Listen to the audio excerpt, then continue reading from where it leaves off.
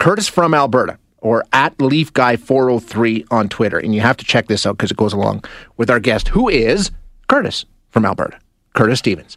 Curtis, thank you so much for joining us. I appreciate your time. How are you doing? I'm good. How are you? I'm really good. Okay, so you're still in Toronto right now, right? I am, yeah. Okay, but where are you from originally? You're an Alberta boy. Yeah, born just outside of Calgary, and I live in Redcliffe, Alberta, a small town out there. Okay, gotcha. Now, you're a massive Leafs fan, right? Like a huge Leafs fan? Yeah, I guess you could say that. Yeah, I'm definitely a huge Leafs fan, yeah. And this has been a lifelong affliction? This has been right from as long as you can remember you've been a diehard Leafs fan? Yeah, when I was young, that's why I became a Leafs fan. We didn't have cable, so CBC was the only channel we got. Yep. So I used to watch Hockey Night in Canada, and that's the Leafs every Saturday. So, and then it just, it just grew from there. Okay, now we know whenever they go to Calgary, whenever they come to Edmonton, there is a huge contingent of Leafs fans in the building. So we know you're not alone. But you decided to take it one step further, and you booked a trip to go watch the Leafs play in Toronto, right? That's right. Yeah, I wanted to see him here at home, and it didn't go as planned, but it was perfect. Okay, so when did you start planning this trip? It was planned 2 years ago, and then 2 weeks before my trip was when COVID started. And then it got pushed off, and then so I rebooked 6 months ago for this trip. Yeah, and everything was good. The buildings were full. I thought, here we go. And then once again, a month before my trip, everything it changes again. And so you were all set to go, ready to go, and then we find out that the Leafs are no longer going to have fans in the building, right? That was the announcement.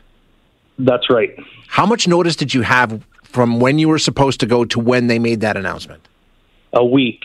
First, the games were postponed, and I thought, now I'm not even going to get to see hockey. And then they said, okay, we're opening it up to half capacity. And I thought, perfect. At least I'll get to go. And then suddenly it shut down completely to no fans. And I was just like, my trip's non-refundable. It's non-transferable. Like, I'm going.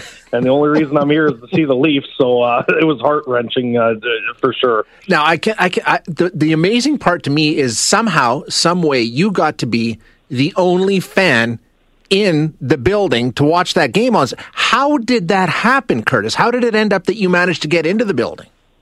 Honestly, I put a message out on Twitter just to ask Leafs Nation, who have been just outstanding. They're so welcoming and supportive, just for help. I said, I got to get this video in front of the Leafs. Like, I'm coming. I'm a big fan. Anybody that's seen me knows I'm a genuine fan.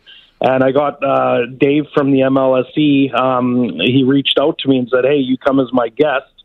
He pulled some strings and worked his magic, and I got to go as his guest, got a media pass and the whole nine. It was just incredible.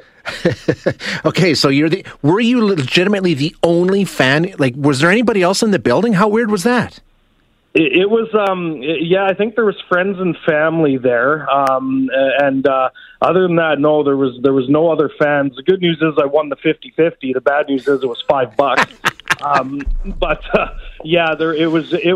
It was different. I wanted to be there with Leafs Nation and drink that stadium beer and celebrate, but it was a different kind of once in a lifetime experience. Like, who else can say they've seen a Hockey Night in Canada in Toronto in an empty building? Yeah, no kidding. And you went all out. I mean, if anybody's looking at your Twitter feed, I mean, you've got the jersey, you've got the flag, you got the helmet, your face is painted. Like, you didn't hold back because you're the only one. You were gonna milk this for everything that it was worth, right? Well, I traveled a long way for that moment, so I wasn't going to just show up in a jersey and clap a little bit. I was going to scream and let them know I was there for them. Okay, now you're still there, and we're a few days down the road. So were you going to go to other games? Did you have other things that you wanted to do in Toronto? Yeah, I was supposed to go to two other games, Carolina on Monday and Edmonton on Wednesday, and Carolina got postponed, and then Edmonton, I was going to still go as a guest, but then Ontario, shut down, and so there's not even any friends or family allowed. It's just essential. So now I'm looking at booking an early flight home before it locks down tomorrow, just because I don't want to get stuck here. As much as I love it, I don't want to get stuck here. So what have you been doing the past couple of days? Is there anything to do in Toronto? I went and saw Real Sports Apparel and got some more game-used memorabilia and walked around the arena and just, taking pictures of everything like a tourist. Good for you, man. That's fantastic. What a great story. So is that your first trip to a Leafs game in Toronto? Correct. Oh, perfect. Okay.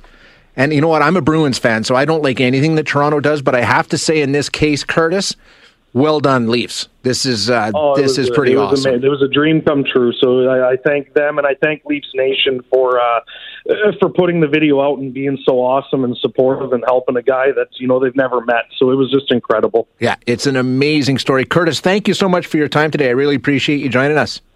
Oh, no, thank you very much for having me. Yeah, you bet. That's Curtis Stevenson, who's from Redcliffe, Alberta.